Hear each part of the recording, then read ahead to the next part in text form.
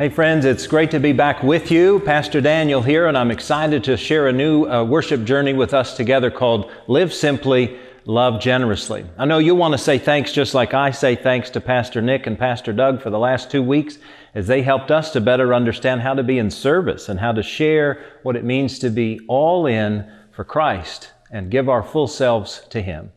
Will you join me in prayer as we begin our time together? God, we're always grateful for the amazing ways that you are so generous with your love, with your grace, with your mercy. We're grateful, God, that you offer us so much in life. The abundance that you prepare us for and provide for us is such a gift. And so in these days, God, we're grateful that we can live more simply so that we can love more generously. Thank you, God, that this is true and that you set the pace and offer the course for us. In Jesus' name, amen. I don't know if you have this same experience that I do, but have you ever been with a child, whether yours or somebody else's, maybe 6, 7, 8, 9 years old, and they're serving themselves some food? You know, they love macaroni and cheese or baked beans or anything that's got a carb in it, right? And if you've seen them serve themselves, you notice, man, they just fill the plate, don't they? Doesn't matter whether they're hungry or not hungry, they just fill the plate. And they fill it because that's what their eyes see. They see, I like this, I want this, and they just pile it on. And I know in my own family, when I see that, I kind of get shocked. And I was raised with a dad who would always say to me when I did that same thing as a kid, hey, slow down, Daniel. You can always have seconds. You can always come back for more, but just get what you want now. Isn't that a fascinating deal? When we see that just piling on, because it's emblematic of who we are as people. We always want more. We always want something more than what we have, and we just keep striving after it, don't we? It's pervasive in our lives. We want more in our work. We want more in our consumption. We want more in our experiences, right? It's why sometimes we encounter things like upsizing in the fast food industry, right? Or we come back from a vacation and we are exhausted because we've done so much more than we intended to do. Or we have bigger homes and even bigger storage facilities these days than ever before because we have more stuff. It's a fascinating concept that we seem to just keep striving after more. We just desire it more and more. It reminds me of this silly story that I heard one time. 2 guys got together. They were friends. They would get together pretty regularly. And they got together one time, and one of them was just really sad. He was just beside himself. And the other friend just said, golly, what's wrong? Why are you so upset? You look like the whole world has just crashed down before you. And the guy just said, you won't believe what I've been through these last several weeks. He said, 3 weeks ago, I had a cousin who died. And he left me $50,000 inheritance. And his friend said, well, that doesn't sound bad to me. I mean, I don't understand why you're upset. And he said, hold on, I'm not finished yet. I got more to tell you. Then 2 weeks ago, my uncle died, and he left me $95,000. And his friend is a little beside himself because he seemed so down and out. He seemed so much in despair. He said, that sounds like a great thing. What's up with that? And then he said, wait. I have one more to tell you. He said, just last week, my grandfather died and he left me almost $1 million. And now his friend was beside himself. He was like, why are you so upset? I don't understand. And his friend said, wait, this week? I got nothing. Isn't that funny? He kept wanting more because more kept coming, and he kept just expecting that this would happen over time. It's so much a part of who we are, right? We just seem to want more.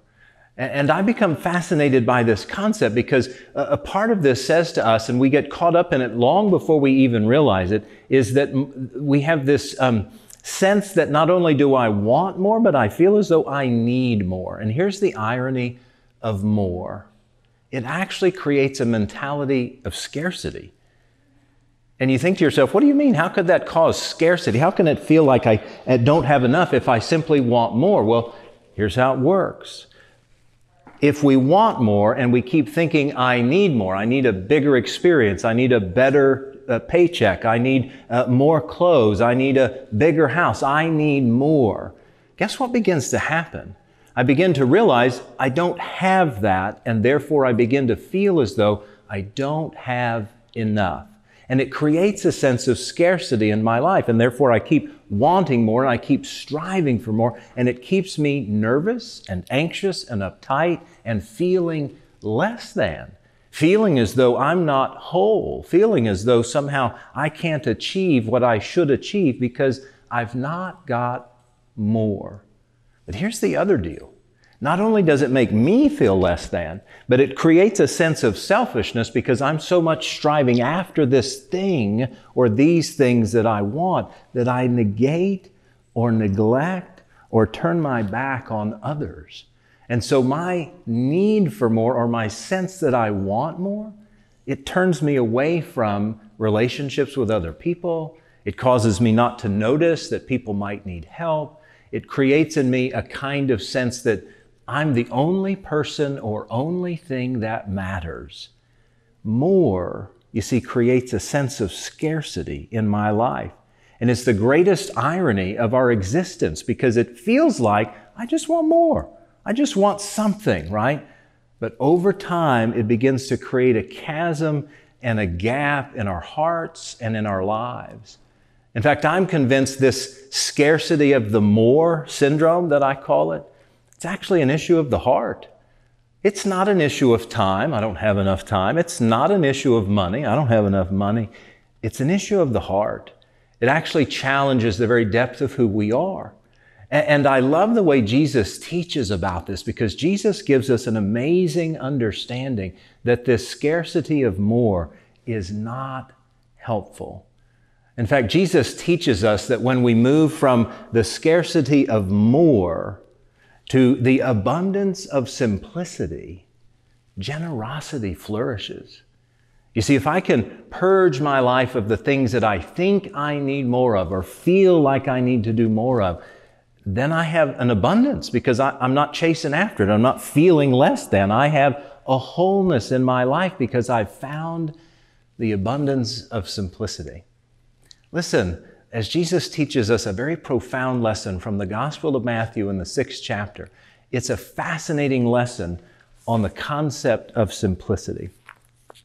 It goes like this. In chapter 6, Jesus simply says this, "Don't store up for yourselves treasures here on earth, where moths eat them and rust destroys them, and where thieves break in and steal. Store your treasures in heaven, where moths and rust cannot destroy, and thieves do not break in and steal. Wherever your treasure is, there the desires of your heart will also be." Well, my hunch is some of you have heard that. And for those of us who may not have heard it, I just want to say, golly, there's two simple things there that Jesus is trying to say. Don't store up treasures here, right? And all Jesus means by that is, don't focus your life's energy and all of your efforts on the treasures of life, but rather on the treasures of a relationship with God. For Jesus, treasures is a very broad concept. It doesn't just mean money. It means my time. It means my talent. It means my energies. It means my work. It means my dollars. It means all of those things. So it's a big concept. But all he's saying is, man, don't put your hope and your trust in those things, but rather put your hope and your trust in a relationship with God, a connection with who God is. It's funny because in the Gospel of Luke, Jesus tells this same concept, teaches this same concept in a wholly different story. He sets it up by talking about a guy who's really selfish. He has all kinds of stuff, and he's not concerned about anybody else. He's just concerned about himself. And in Luke chapter 12, verse 21, he just says, yes, a person is a fool who stores up earthly wealth, but doesn't have a rich relationship with God. That's our goal, you see, in life. It's not to store stuff up, to get more, create that scarcity in our lives, but rather it's about how can I find the abundance of a simple life, a basic life, having my needs, having the things that I kind of want, but most importantly, establishing a relationship with God. You see, that's what simplicity ultimately is. Simplicity is ultimately, don't get consumed by stuff, but get consumed up in a relationship with God. And then the second thing Jesus is trying to tell us is, and he says it there at the very end, it's a very profound concept. Wherever our treasure is, there our heart is also. And I take note of that because often we kind of get that in reverse. We think that where our heart is, there are our treasures, but it's quite the opposite. All one has to do is think of where I spend my time, whether it's with my work or with my family or with my faith or whatever, wherever I spend my time and wherever I spend my money, that's where my heart is. Because by golly, I'm invested in it, right? I'm invested with my time and my talent, my treasures. And so wherever my treasure is, whether it's my kids, whether it's my work, whether it's vacations, whether it's investing, whatever, that's where my heart follows. And friends, a part of our followership of Jesus is trying to get that right. Trying to figure out, how can I kind of reconfigure my life so that I realize that God is first, that God is primary. And when I do, man, everything begins to sort of fall into the place as it should.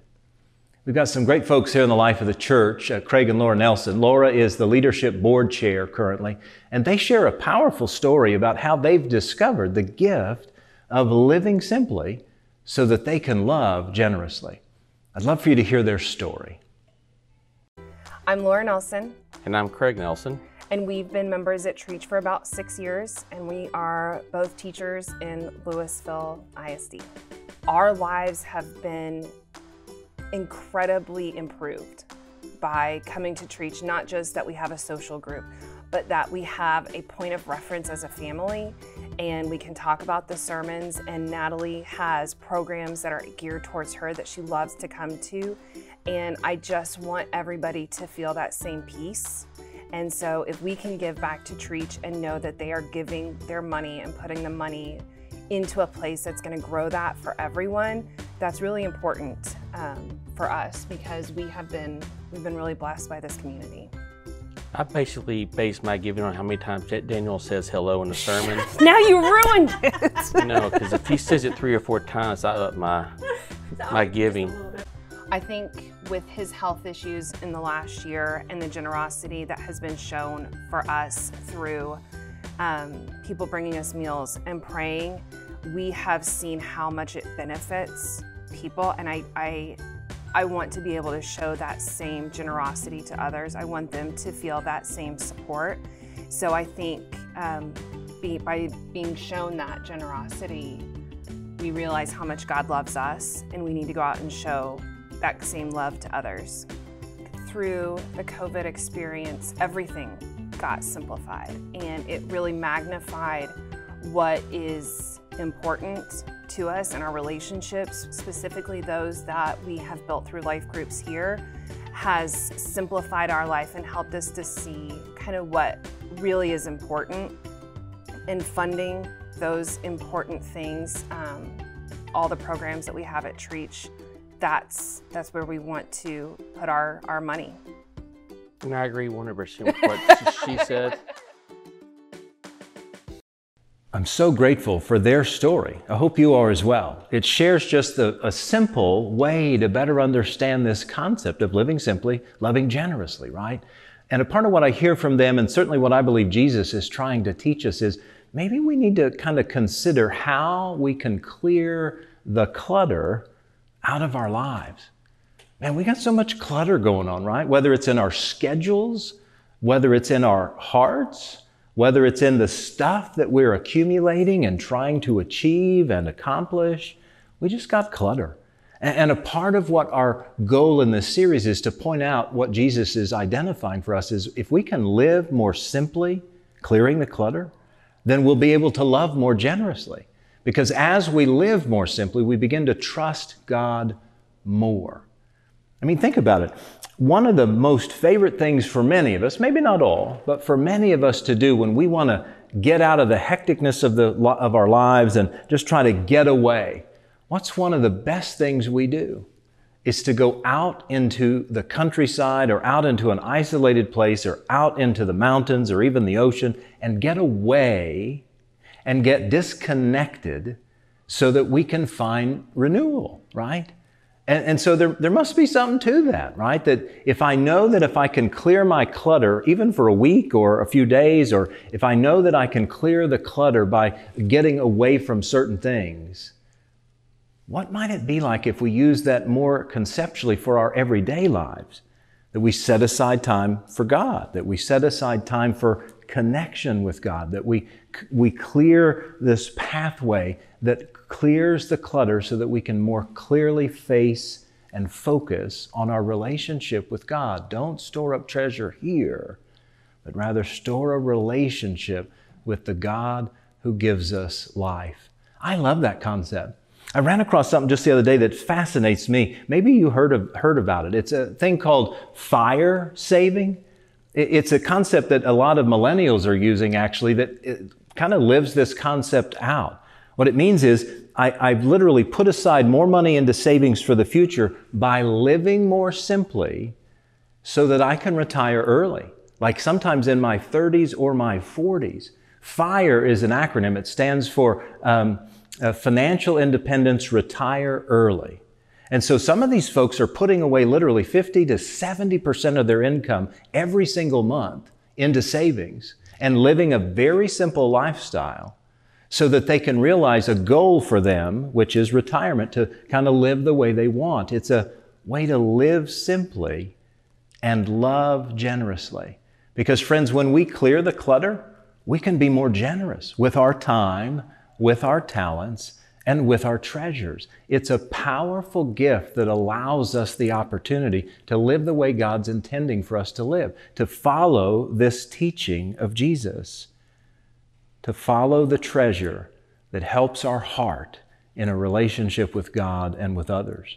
It's why I'm excited about a new offering we're having here at Trietsch called Saving Grace. It's a great program that teaches financial principles that are based in the Bible and helps us to understand this living simply and loving generously. But it's a concept that can cross the board across all of our lives. And so I want to encourage you to scan the QR code there on your screen.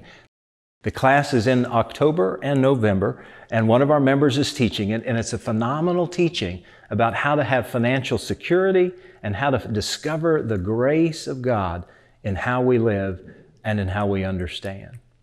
Listen, friends, this series, Living Generously and Living Simply and Loving Generously, is all about how we can prepare to be more generous in 2022, next year. How we can find this simplicity and this abundance that Jesus is teaching us about that seems so far away and yet is right there within our grasp. And so I want to encourage you to consider, how is it that you can begin to live more simply? Because once we do that, we can literally trust God more and love more generously. I love the way Timothy put it. He gave a great insight into how it is we ought to understand this principle. So Jesus teaches us where your treasure is, there your heart will be. And Timothy also says it this way. He says, teach those who are rich in this world. I'm just going to pause right here because most of us, I bet most of us listening to this, do not consider ourselves rich. And let me just suggest to you that if you live in this general area, if you have more than one car, if you have a job, if you have a roof over your head and more than one bathroom in your home, you're wealthy compared to the rest of the world. So Timothy's talking to all of us.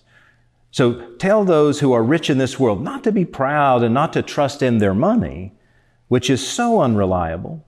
Their trust should be in God, who richly gives us all we need for our enjoyment. Tell them to use their money to do good. They should be rich in good works and generous to those in need, always being ready to share with others.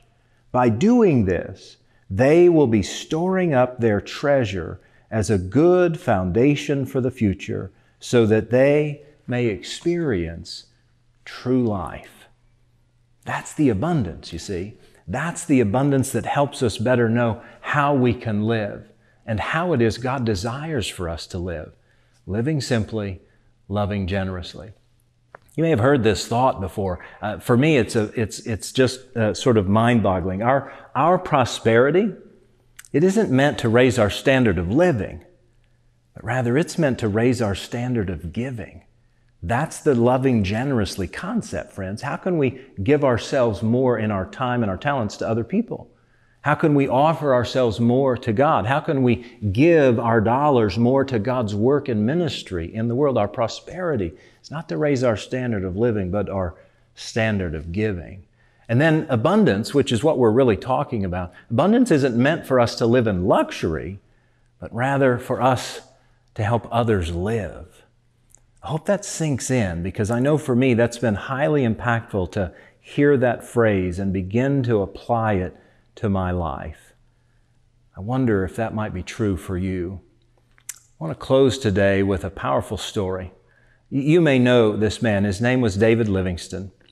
He was a Scottish physician who was a pioneer, if you will, in missionary work on the continent of Africa.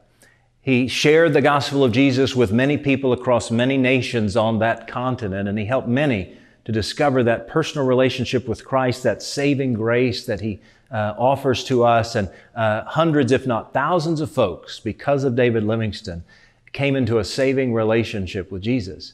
He lived a powerful life. He used his medical knowledge and his passion for Christ to help people physically and spiritually.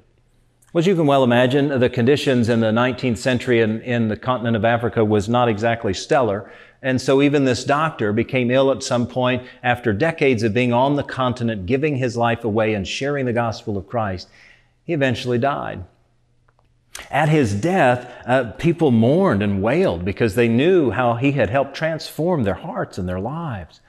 And so something very unique happened at the death of David Livingstone. The native folks in several of the countries of Africa determined that they wanted to honor and give gratitude to his life because they knew that their lives had been so powerfully impacted by his generosity of heart and soul and time and energy. And so they did something highly unique. They cut out his heart. Now, before you get too shocked, and because I know that's a shocking concept, listen to what they did.